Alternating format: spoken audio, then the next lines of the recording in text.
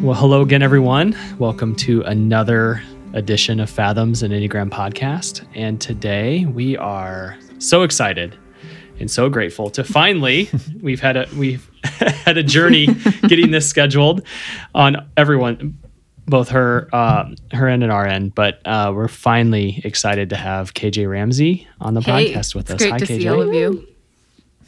Hey, great to be with you. Looking forward to the conversation, but I just wanted to introduce our listeners to KJ. I'm sure many of them know you, but in case they don't, so KJ Ramsey is a therapist and an author and Enneagram fluent as well. So we can talk about that. Well versed in the Enneagram, maybe despite what others may say.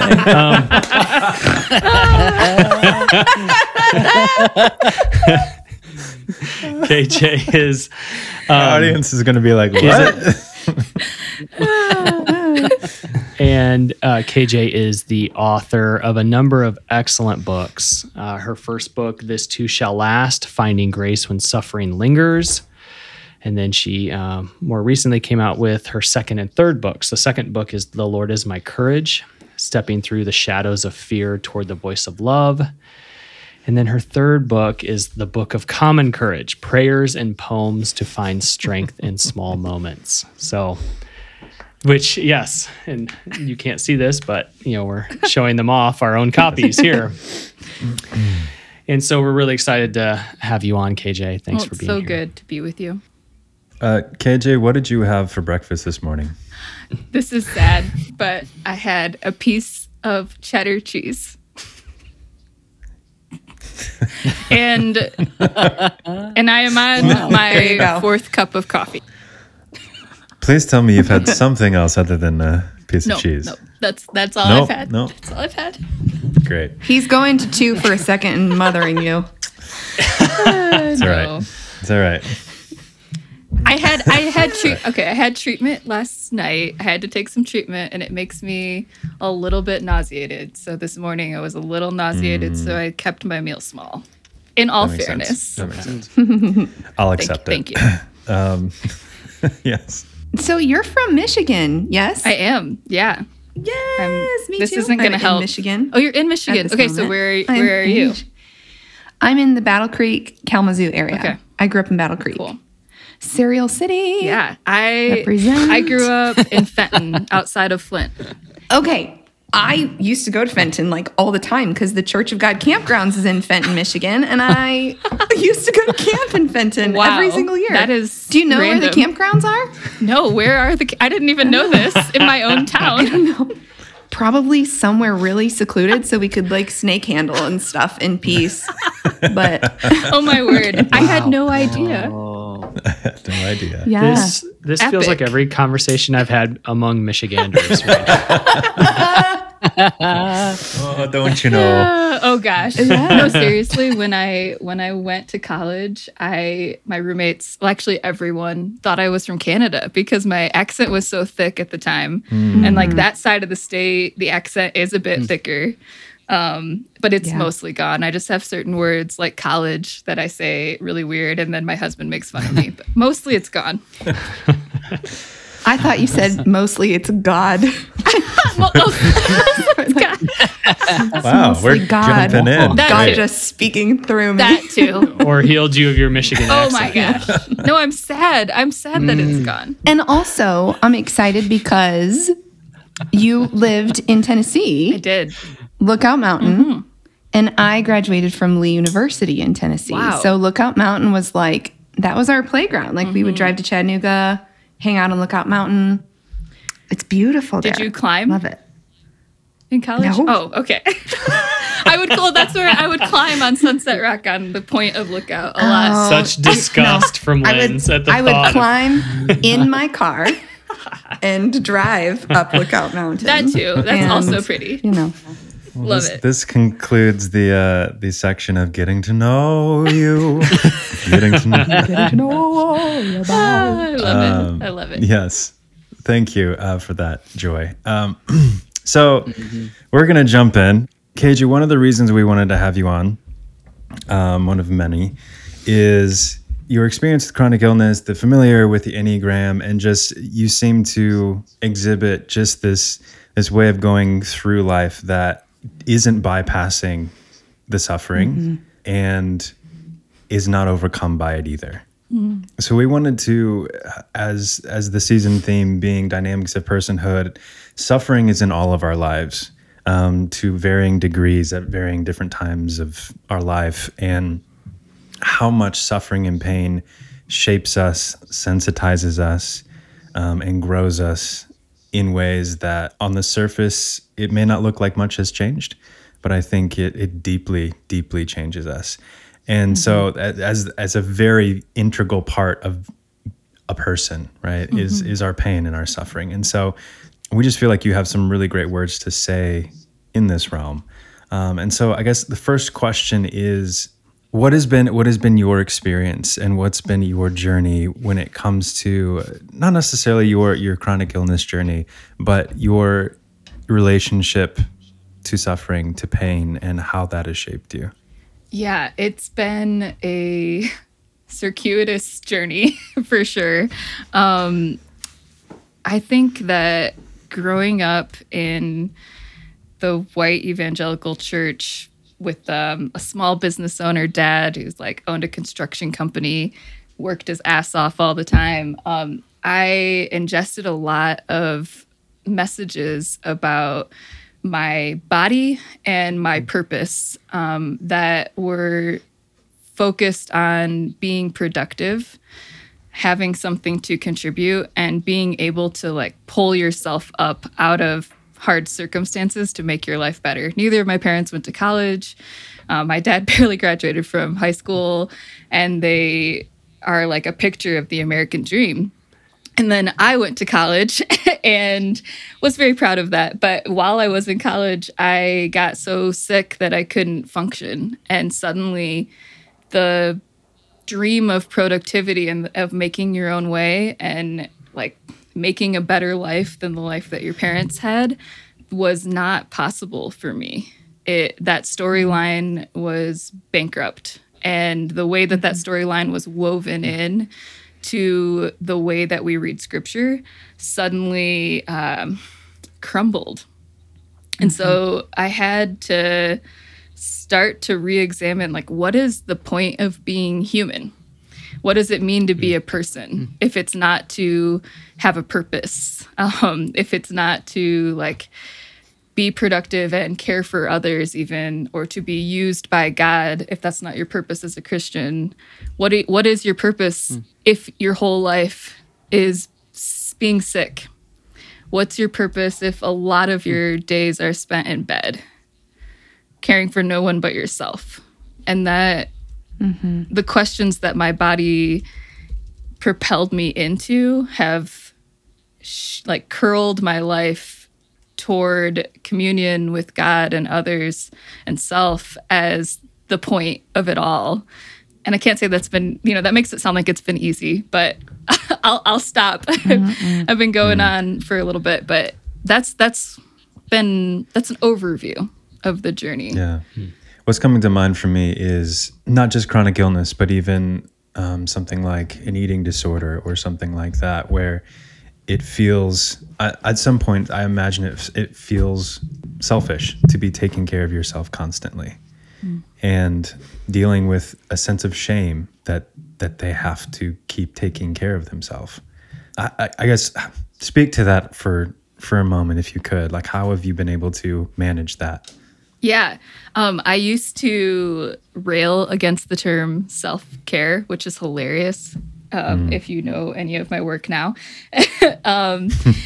because I didn't like the focus on self.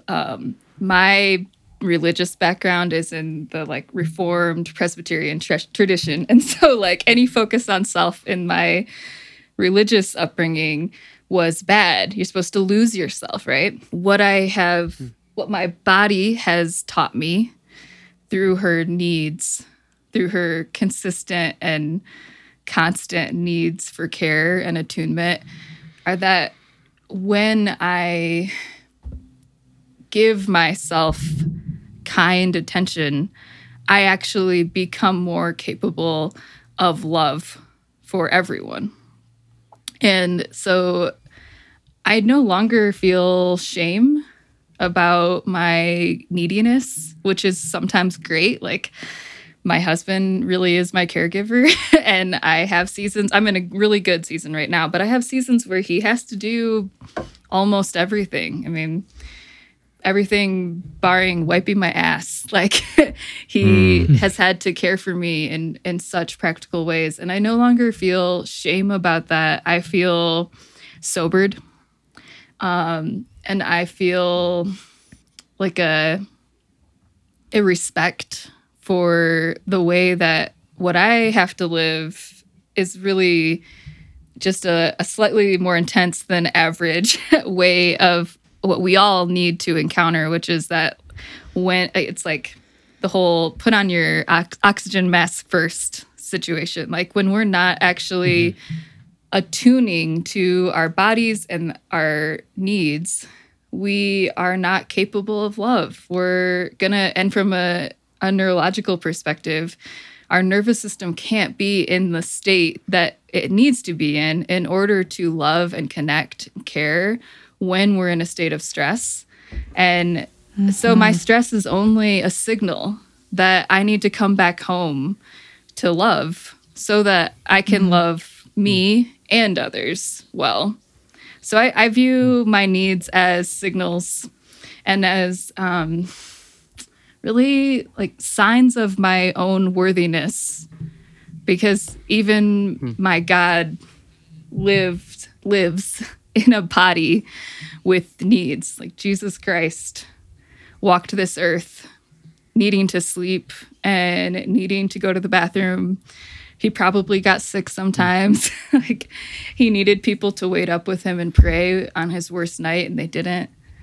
My needs are actually a nativity where I get to connect more to this embodied God. KJ, I'm curious about when along your storyline did these needs become less shameful and more human? Yeah, I think my Enneagram story is a little bit woven into that answer, in that, like, to concurrently, my therapist helped me see that I'm highly sensitive. I had always been ashamed of being sensitive my whole life. I was told, you're too sensitive, don't take things so personally, like, basically taught to hide my emotions. And so I did a really good job of that for a long time till my body wouldn't let me anymore.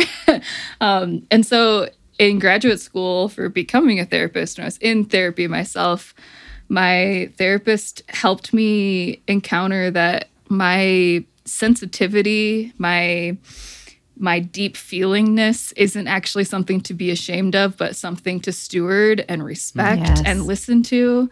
And it was around the same time that I started to go through a typing process and first mistyped myself for like over a year as one. And then it was as I got into this, like, really listen to my own sense of feeling misunderstood, that I came to, like, through this sensitivity and this listening to my own story of, wow, I've always felt this way. I've never felt like people really get where I'm at and what's happening inside me. That it was like I had this new permission to be a person who is empathetic and needs to recharge. And like, I think tied to my sensitivity is my neediness, in that, like, I am kind of like I'm just my husband would say high maintenance. I would say fine-tuned. I don't like the word machine for humans, but machine. Like, I need a lot of just like this little plant next to me. Like, I need the right amount of light and the right amount of quiet. I need to really care about the level of stimulation in my life so that I can really stand up tall and show up as me and not wither all the time. And I think the proof is just in the pudding, in that, like, as I've learned how to respect those needs over time in the years since those discoveries, I am more and more myself and more okay, and even more and more full of joy, and able to like give other people space for joy too. Man, that was beautiful. Going back to something you mentioned earlier, you've brought up your husband a couple of times, and that he's a caretaker for you in a lot of ways. Well, there's a quote that has been recently coming to my brain consistently in some of the circles that I run, and it's from I'm sure you're familiar with the author Sue Monk Kidd.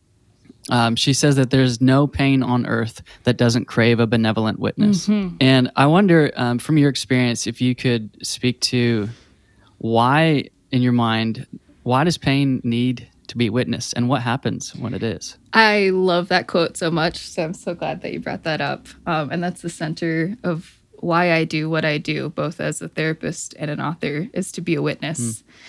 I think that pain needs a witness because to be a person is to be witnessed.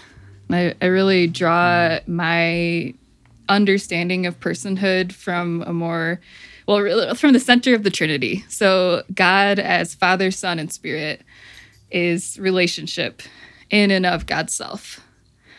Who I am isn't defined by my individuality, but by my connection to other beings. And so worked right within the heart of the God who I worship is a witnessing of persons witnessing persons in complete and pure unity and joy and diversity. Pain is only a reflection of that unity that we were made for, that I cannot meet all of my own needs on my own, that I am interdependent. Pain prompts me to be cared for, to be connected. It prompts me to get my needs met, which are sometimes met by me, but oftentimes met in relationship. So I think that theologically and ontologically who we are guides us to understand our pain as a prompt. And then physically, the way that we respond to our pain, when we respond to our pain as a prompt into personhood, into relationship, it just works in that, like, I sit here as a therapist. So one session, let's think of a session this week, helping a client, they're feeling, say, deep sadness. And so then I'll ask them, okay, so where do you feel that in your body right now? What's the sensation like? Where is it strongest? They'll say, right here in the center of my chest. I'd be like, well, what color is it? It's red. If it had a shape, what shape would it be? It would be like this big square, like really large red square. And so then we sit there. So what if you could just breathe with that? Focus on it a little longer. And so we breathe. So what's happening to that pain? It's softening. It's not as intense. When we witness our pain, the pain responds in a softening, in a gentling. And often it's the presence of another person that can make the pathway between pain and pleasant sensation more possible by virtue of our own witnessing of it, to say, you don't have to be afraid of this. Getting a little vulnerable on over here myself, I actually had an experience with my daughter that I would say the correct definition of the term triggered this morning. She's 8 years old, and she wasn't feeling well, and we were trying to get out the door, and there was a lot of accumulation of emotion in the home this morning. I've got 3 others. I've got 4 kids total. So it's just a lot happening, and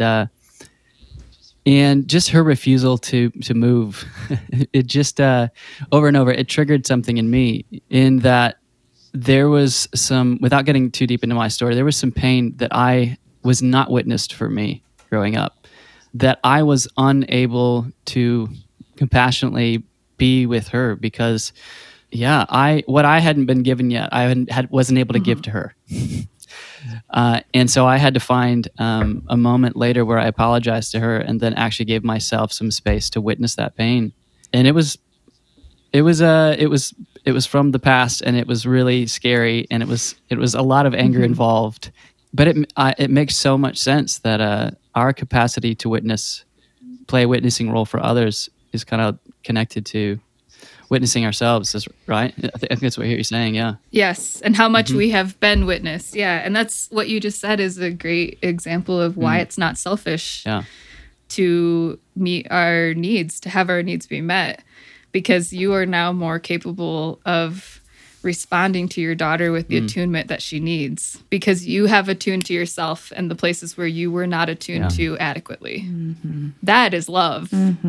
I resonate so much with your story, KJ, because I myself am a person with multiple diagnoses. And so I've been on this chronic illness journey for about 9 years, almost 10 years now. And I feel myself getting really emotional, especially when you're talking about bearing witness. And in your book, you talk about how the empathetic witness can actually be yourself. And I'm remembering some therapy that I went through where I was directed to look into a mirror and say the things to myself that I felt like I needed to hear for my own healing. And doing a lot of work in the physical space with the medical field and all that, that's a whole component. And I worked with one practitioner who just said to me, I think we've hit a wall because you are scared to look inward and you're scared to go to the places that really hurt. So I spent all of last year really doing some intentional emotional release work. And it made a really huge difference, not just in my ability to live my life, but in my ability to enjoy my life, to enjoy myself, to not see myself as a problem. And so what you're saying about being high maintenance, I think if we're really honest, we are all high maintenance, and we just need to accept this about ourselves. If we're going to be healthy people, if we're going to be vibrant, fully alive people, then yes, let's be high maintenance. Let's care for ourselves well. And especially, I think, for women, we're so afraid of being perceived as high maintenance, because if you're high maintenance, no one's going to want you. And that's the ultimate goal in life as a woman, right? To be wanted. And so I think just like shedding some of those fears and labels and getting really honest about, this is what I need. And I'm learning to be okay with that and to love myself and be my own empathetic witness. I love that you were willing to look inward. First of all, that's a really intense word that your provider said to you, and that you could hear it and actually do something about it is really remarkable and courageous. I was telling all of you before we started recording, we just moved into our first house, and one of the first nights I was laying in bed and thinking about how much I love this house and how amazed I am that we finally get to be in a house after 13 years of being married. And we've moved 15 times. This is our 15th move. Yeah. I was thinking, I want to take such good care of this house. And my shoulder was hurting just from like unloading way too much stuff. And I put my hand on my shoulder and I said, and body, you are my first house. And I want to always be as amazed by you as I am by having this house.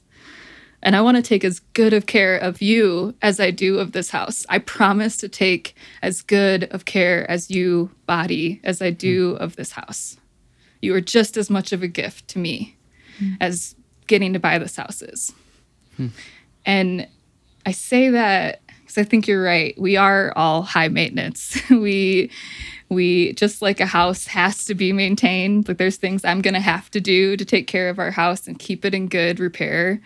There's things that each of us, our personhood, our physicality, our emotionality, that we all need to be well.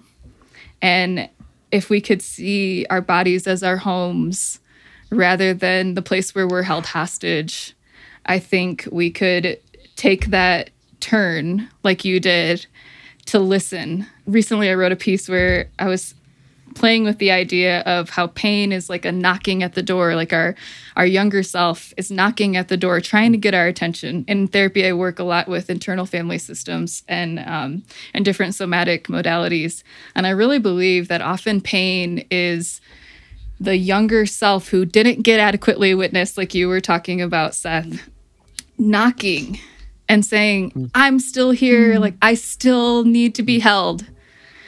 And what I've realized over the years and listening to myself, like I think you just articulated, is when I learned to actually answer the door and not keep pain outside of my house, but like sit down with the pain in the house of my own being, in my soul. Pain, this younger self who's still hurting so much, doesn't have to knock so hard or so often. Like I end up not being in as much pain physically when I am not afraid of my pain or trying so hard to remove it from my life or like sweep it out of the doorways of my house. When I treat my pain like dirt, the pain just comes back inside.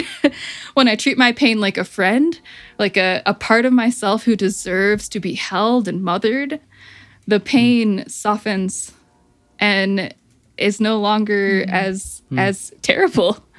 And even, like I will continue to have these diseases until the day that I die, but my experience of them is entirely different than when I first got sick 14 years ago. And I hear you saying the same thing. It feels like a shift that you're describing from pain as an interruption, right? Which actually interruption feels like I'm diminishing, and I don't mean to do that, but as an interruption rather, as opposed to an invitation, right? Like even your own story of touching your shoulder and saying that to yourself. It wasn't so much an interruption from kind of moving into your new house, but rather an invitation to something much deeper, more profound, right? I'd love to have a conversation, at least for a few minutes, about the importance of language, KJ. Because I think you clearly, I know you're a therapist, so you use language. You're a writer. You're also prolific on Instagram as it relates to how you are able to create content that is, I think, meaningful and intentional with the language that you use in a sea of kind of listicles and, clickbait, right? So maybe my first question would be, help me understand how you've grown and developed in kind of your use of and appreciation for language as it relates to your story and helping others. Oof, love that.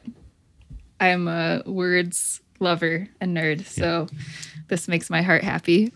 I would say one of the places where a place that put me on a trajectory to the power of poetics was being a student of theology in college at my small little Christian college. And that was where I first encountered what we were talking about earlier with Trinitarian theology and like also liberation theology, but especially this like relational ontology, thinking about what is personhood and if I think God is our source, then what does that mean for how I describe who I am and who you are?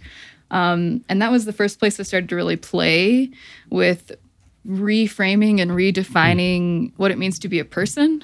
And that just kind of never stopped. I've really, especially in recent years, I think this was happening before we left the spiritually abusive church we were at, and I've been on this healing path with religious trauma. But I really had to re-examine the language that I used and that I just internalized from church and society around me about what does it mean to be human. And so much of that language is steeped in the vernacular of capitalism. And I'm not going to go on some rant, which I could, about the ills of capitalism, but like, we are more than what we do. We're more than what we do. And I think that disabled voices often are leading the way in expanding our imagination of what it means to be human, because I cannot always do everything, but I am still wholly loved and wholly valuable.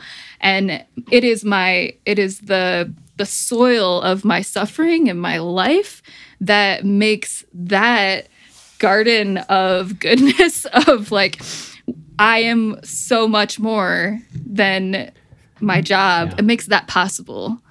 So the soil in my life really shifts how I talk about things and how I see myself, and that like as I shed language that limits, that puts me into a box in which I cannot flourish and others cannot flourish either, I find more space, like a spaciousness. Also just really love to play. I am addicted to alliteration, as you can already tell. That's great.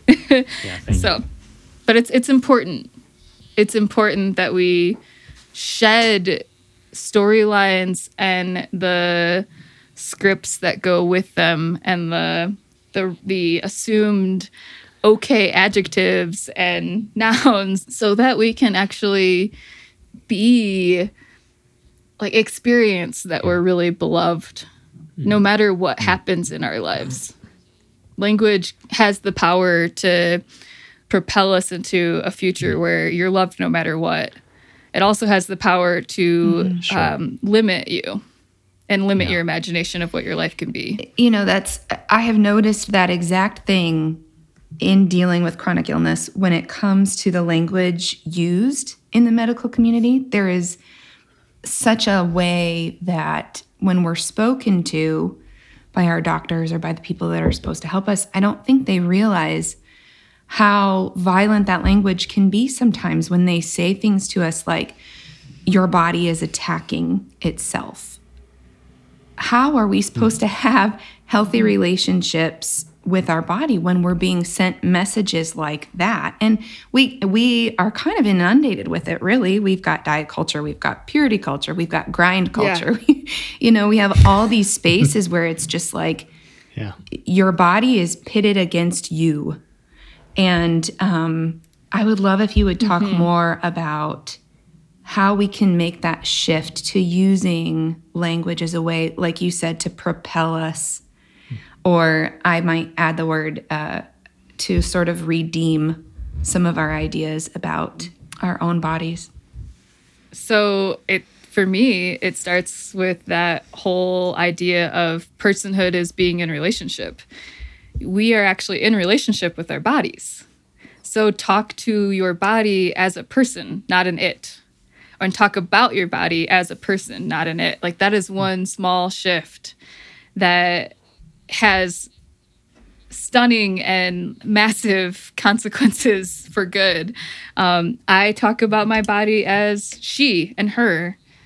And I talk about my experience. You'll often hear me talking like if I'm explaining something to my husband of my day, my experience that day, or like narrating my conversation with my body, I often will say we, as though there's like two of us, and there's not two of us, but I'm always having this conversation of we're feeling like this, and that's almost like my embodied. This is phrasing I use in therapy. My embodied wise self, my truest self. She, when I'm able to be centered in who she is, she leads the rest of me. And she is always in conversation, in kind and gentle conversation with the rest of the parts of me, including, which often are speaking up through sensation in my body. And learning to like practice relating to ourselves as people, and to sensation as sacred speech from a person who deserves to be heard, changes how you hear and what you hear in the form of pain and discomfort. So talk to your body as she, her, him, they, like whatever pronoun you feel comfortable using. listen and say, like, okay, one example of how to do this. Feel a little bit of pain in my lower back right now. Oh, it seems like you're really hurting. We're hurting. Okay. And I just took a deep breath. I'm just like sending breath to that area. It's simple, but it really matters how we talk to ourselves as whole people. I mean, this is getting back to like Martin Buber, I, thou language rather than I, it. Your body is not an it. Your body is a thou who deserves to be encountered with reverence. And then when you do that, you can't help but encounter every other body and person with reverence too, which changes fucking everything.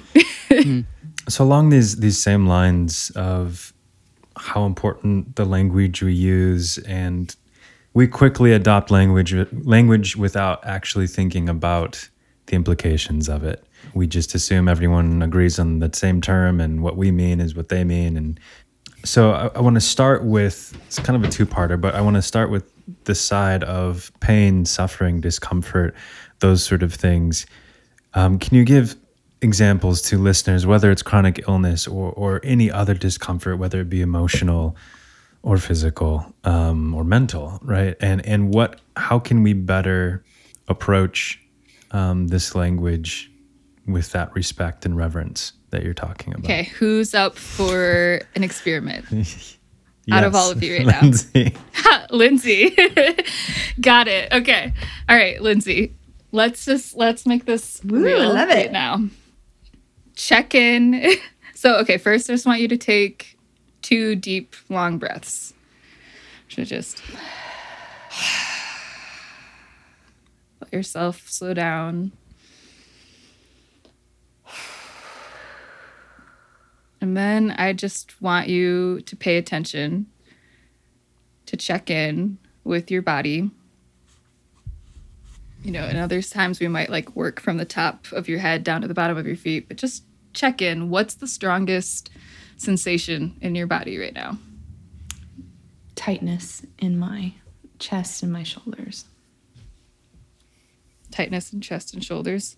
And then like out of chest and shoulders, which one is more intense? Shoulders. Shoulders. Okay. So let yourself focus in on that. Maybe give it some breath. So it's hard to focus on tension. And then what color would it be? If you could like paint Purple. the sensation. Purple. Like a deep purple, like what Like shade a of bruise, purple? like a dark purple.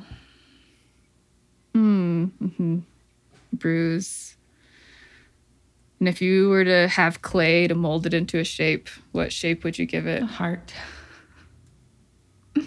Heart. And so is there part of your shoulders that you could put a hand on? Comfortably? Yeah. So just put a hand there.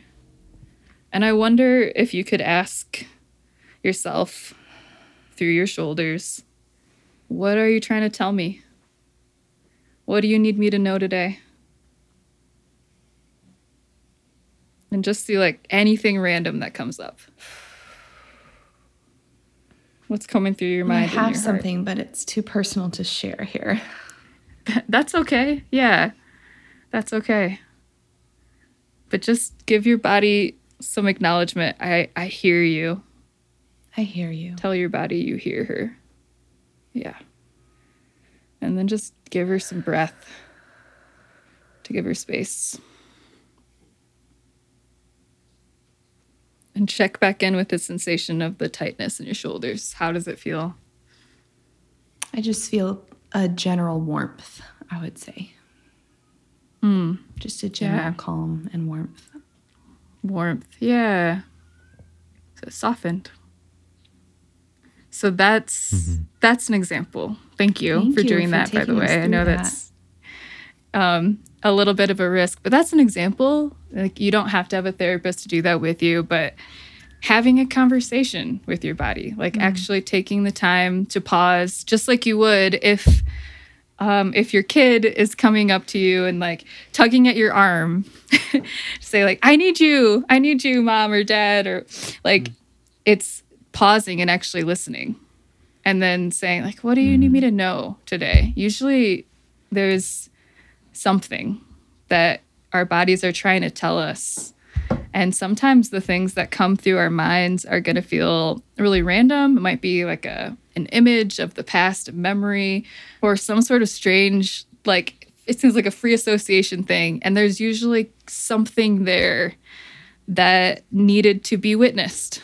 It's an opportunity to be witnessed. And usually the sensation is connected to the story that you've lived that still can be shifted and transformed through kind attention.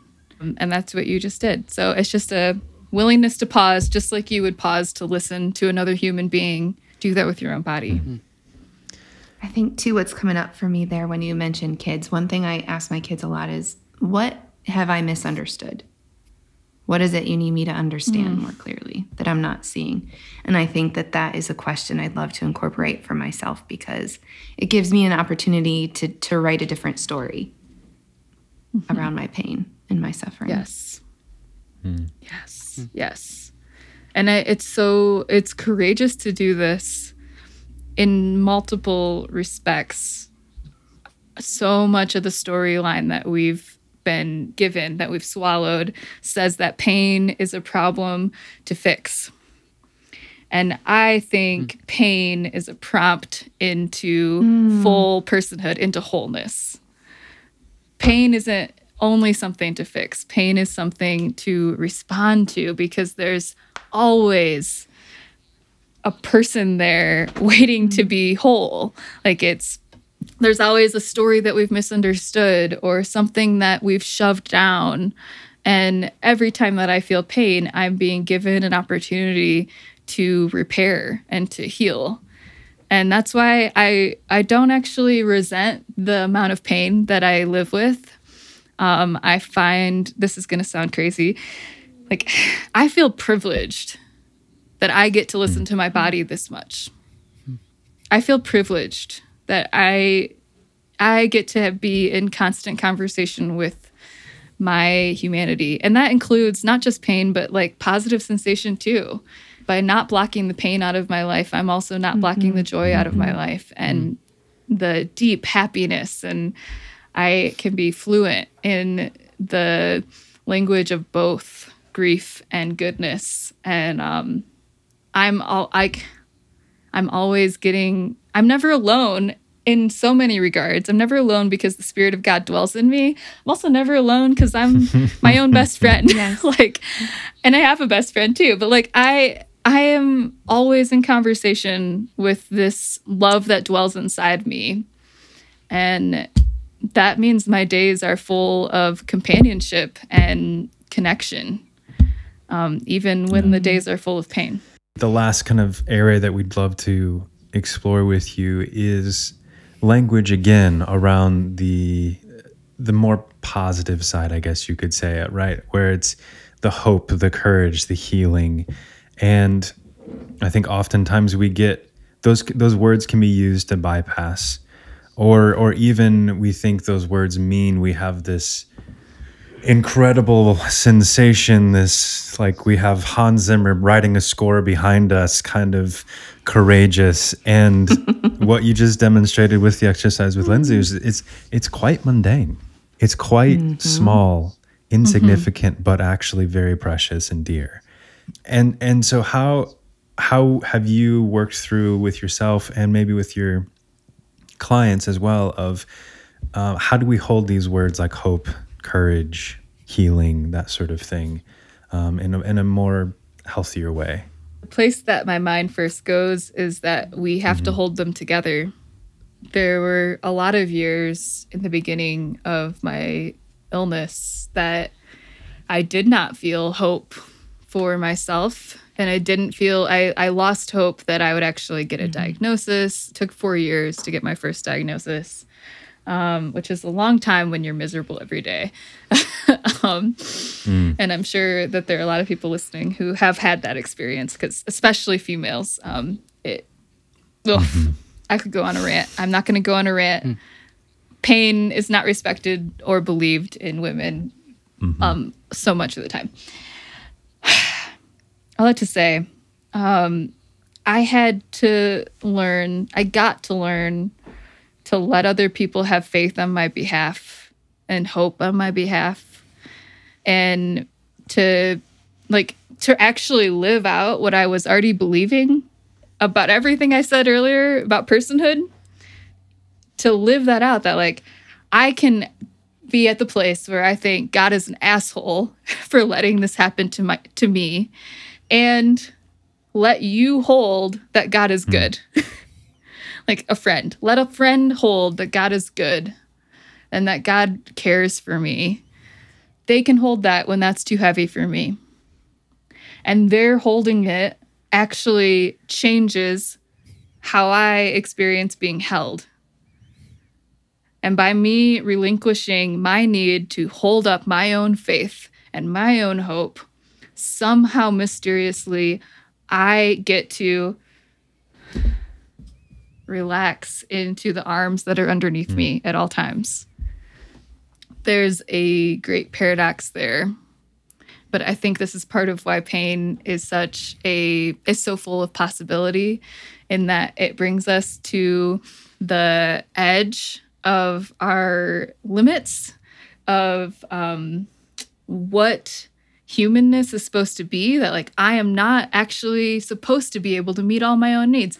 I am not actually supposed to be able to have faith completely on my own. I was made to be in relationship. I was made to be connected. And when I reach the end of my belief, I am only at the beginning of my belonging. Letting ourselves break, letting ourselves actually come to those edges where we feel hopeless and become hospitable towards one another's hopelessness changes the way that we come to experience hope again. So I think the point of all of like the words like hope, courage, faith, we can relate to them in a healthier way by remembering that we can only hold them together. We can only hold them in tandem with others, which again, that all sounds really beautiful, but that's also a super painful reality when others are the source of your pain, both with thinking of complex trauma, religious trauma, the trauma of medical experiences where so many doctors gaslight us. I mean, literally just heard another story of yesterday from my own sister of being gaslit. And it's like, these are the people who are meant to be sources of hope for us, who represent having answers and help. And when they're the ones that almost like put up, like the emoji that's got like the cross arms, like other people will cross their arms and like block off our need for help or a need for kindness. That is a deeply wounding experience. And there are people who will listen and will respond, who will honor our hopelessness, who will honor the hard place that we're in. And that changes the way that we're able to exist. Like it gives space to be witnessed. KJ, our main theme for this season in Fathoms is the dynamics of personhood, which I think we've mentioned to you, and it's kind of moving from those three things are individuality and then into mutuality. And I hear you kind of talking about how healthy individuality is one in which our hearts are open to be affected by the suffering, which actually, when that happens, we are moved into mutuality. And so there is what I hear you saying is that real hope is actually a communal effort, a little bit more than an individual one. Yes, I say hope is a team sport. Like there's no way around it. Yeah, it really, really is. And I think that I feel tenderness in my heart when we talk about this, because I know so many of my readers and so many people who have seen me in therapy feel, I would say, despondent about this very thing. And that, like, you're saying hope is a team sport. I need to play on the team, but like, I don't have anyone left, and it's people who have hurt me. How do you even have those people? And I know people hate this answer coming from a therapist, but I think that when we've become demoralized by being on a bad team, a team that thinks hope is like you're supposed to be the shining forward who can score all the goals and just keep running and running and running or something. When you're on a team like that, you feel like you just have to sit on the bench constantly. It's very scary and almost infuriating to be told that that hope is a team sport. So I think it's important to honor that, like the pain of the way relationships have reinforced the story that we're supposed to be able to do everything on our own. And to say this can change. Like that's one of the purposes of therapy. This week, one of my clients said something that made me for real cry in session. This client said, I've realized we had a couple weeks off because I was moving, and then we came back together. I've realized in our time off that the point of therapy isn't really for me to relate to you or me to relate differently, for you to know me, even for me to know you. The point of therapy is that you're introducing me to my core self. And I'm getting to know her in a way that I used to be afraid to know. I think therapy gives us a safe enough context where we get to learn what it's like to be on a team that's safe, a team that has your good in mind, and a team where you always have a spot, and every part of you has a spot on the team. Therapy can give us that safe enough space where we can dare to try again when we know that relationships might hurt us, but they also can heal us. And so while it's cheesy to hear a therapist say that, I'm just going to throw that out there because I think that we need safe enough spaces to learn how to do this again, because there are sadly too few of spaces where there's people who are willing to give that. I think there are people out there. I just think sometimes it takes some real care and practice to get to that place where we can risk loving like this again. I hear some people out there that may not have any experience with chronic illness or whatever, and she's like, what is emotions and being and loving yourself? What does that have to do with anything when it comes to a physical body that is having a difficult time operating? And I was talking to a friend. She's a brilliant. She has a podcast, Think Fit, Be Fit, and I was just like, how do you? She works with chronic ill people through like physical modalities, and she said the way I often describe it is people with chronic illness. It's like their glass is completely full. Like their stress levels, all the things are completely full, and when you aren't actually managing and dealing with your emotions, it's making the cup overflow. And it's not that if you deal with your emotions, all will be well. Like don't insult me. Like that's just not our bodies. We are complex humans, and anyone who tries to reduce it to just take this medicine or just deal with your emotions, that's offending. The point I'm getting to is, as a final word, not just to those who are chronically ill, but those who may be in relationship to or taken care of, how do you suggest going about, what's that first step? What's the first step of those that are just kind of ridden with shame and guilt, or just terrified of, I don't know what's next. I don't know how to, quote unquote, heal myself, or I don't know how to take care of this person. I can't control anything. What's that first step that they can do with themselves and with others? That's a great question. the nerd in me has to Mm-hmm. make one connection first before fully answering. Just so these most recent 2 books, I connect, really reflect on Psalm 23 and use that as my launching pad. And part of Psalm 23 is my cup overflows.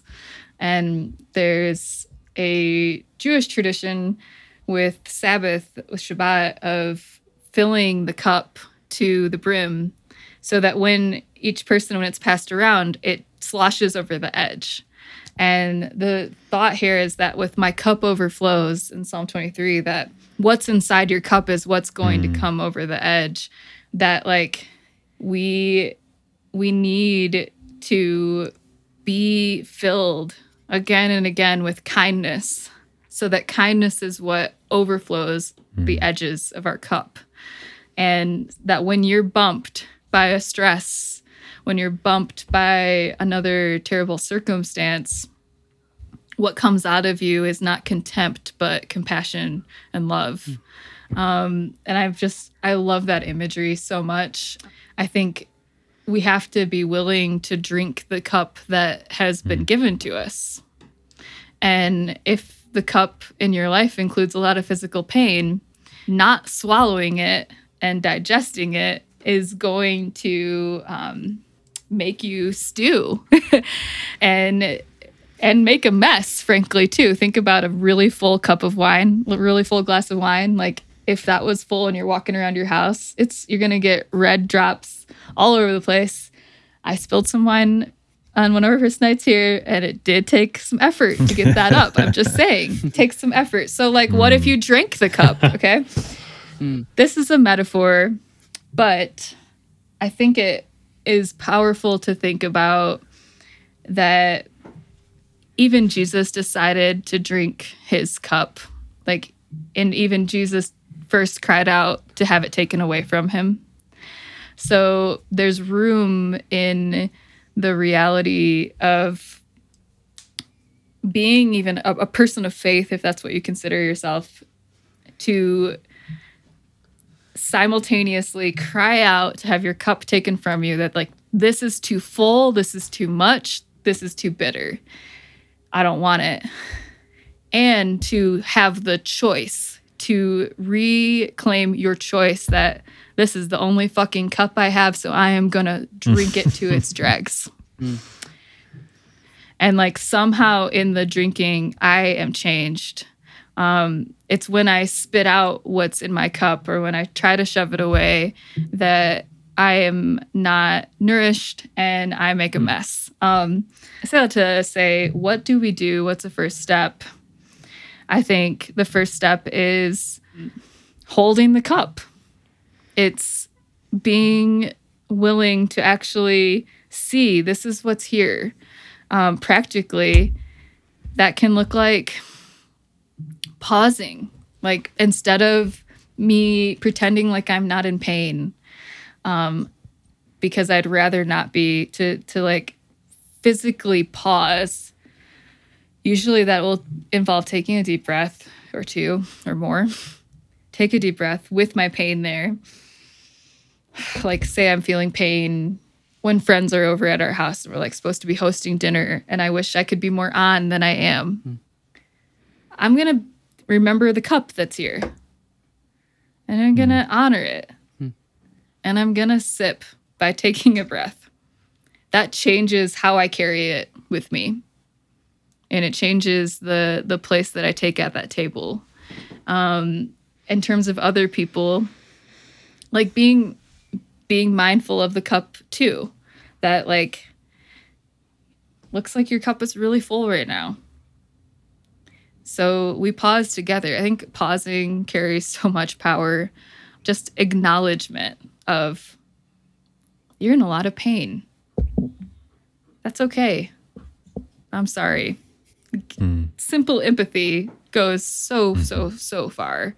And I think that our breath can be a really beautiful and potent balm to like giving just a tiny bit of space to drink without spilling all over ourselves. Breath is like a way that we can calm the nervous system. We can say to the rest of us, we're more okay than it feels like. Pain often is going to be coming up in a stress state, which is your body saying, we're not safe enough. We're not safe enough. And a lot of times, like, we're misperceiving that, like, we are more safe than we feel like we are. Breath is one way we can send more like signals from the body back up to the brain to say, we're okay. We're really okay. And as we talked about earlier, the pain then softens. It doesn't always go fully away, but it softens. And by soften, I mean, you don't spill all over the place. And any person in pain will know what I mean when I say that means you're not going to be a bitch. Practically, if I take the time to breathe and like send my body some signals that I'm okay. Breath is just one way. Havening is another. Tapping, heart hug, all these small ways to just send signals of ground, like orienting, looking around your room, just noticing like white books, green shade. I'm going to show you this, but I'm not going to say it. I don't know if you can read that. It's a picture. A reader made that for me. Butterflies, like actually looking around, giving myself these visual cues of being where I am rather than trying to escape where I am, tells my body I'm safe enough to be here right now. And that changes how I can show up instead of having to, I'm going to be irritable and not focused if I don't take the time to tell my body we're safe to be here right now. KJ, thank you. I feel like we have a lot more to say, and we'll have to do this again. That would be great. I feel like there's a lot of topics and questions that we had hoped to get to. We didn't even get to because this was so rich and wonderful and profound. So thank you for joining us and showing up fully as your full self with your body. Thank you for that. Thank you. It's been a joy, truly. Well, thanks. We got to do the obligatory. Where can people find you? If they want to keep up with your work and read the things that you've talked about here. Yeah. Where would you point them towards? Yeah. Okay, so you can find me at KJ Ramsey Writes. Writes as in writing books. KJ Ramsey Writes all over social media. I'm especially on Instagram, and kjramsey.com. Yeah, and the latest book is called The Book of Common Courage, and it's meant to be just a small companion for the moments that are hard when you don't really want to drink your cup. Yeah. Yeah. It can companion you, hopefully, to give you a little bit of what we talked about earlier, of that, hey, you don't have to hold this on your own, but this can hold space for courage for you. And as we close this episode, we asked KJ to read a portion from her book. We hope you enjoy. This is from the Book of Common Courage. I started blessing what I had been avoiding. Saint in my skin, saint in my sin, saint in my struggle. I started seeing the swelling of my skin as the story of my resilience. I started holding the pills in my hand as prayers of perseverance. I started naming my imperfect reflection in the mirror as ineffaceable in glory and goodness. This tender flesh is chosen and always loved, a walking miracle of grace and grit. All its swelling and shrinking is but stretching to hold the mystery of being embraced by Jesus and renamed as beloved by the Father. Stop turning away from what God is always turned toward. See your skin and say your name. Saint, saint, saint.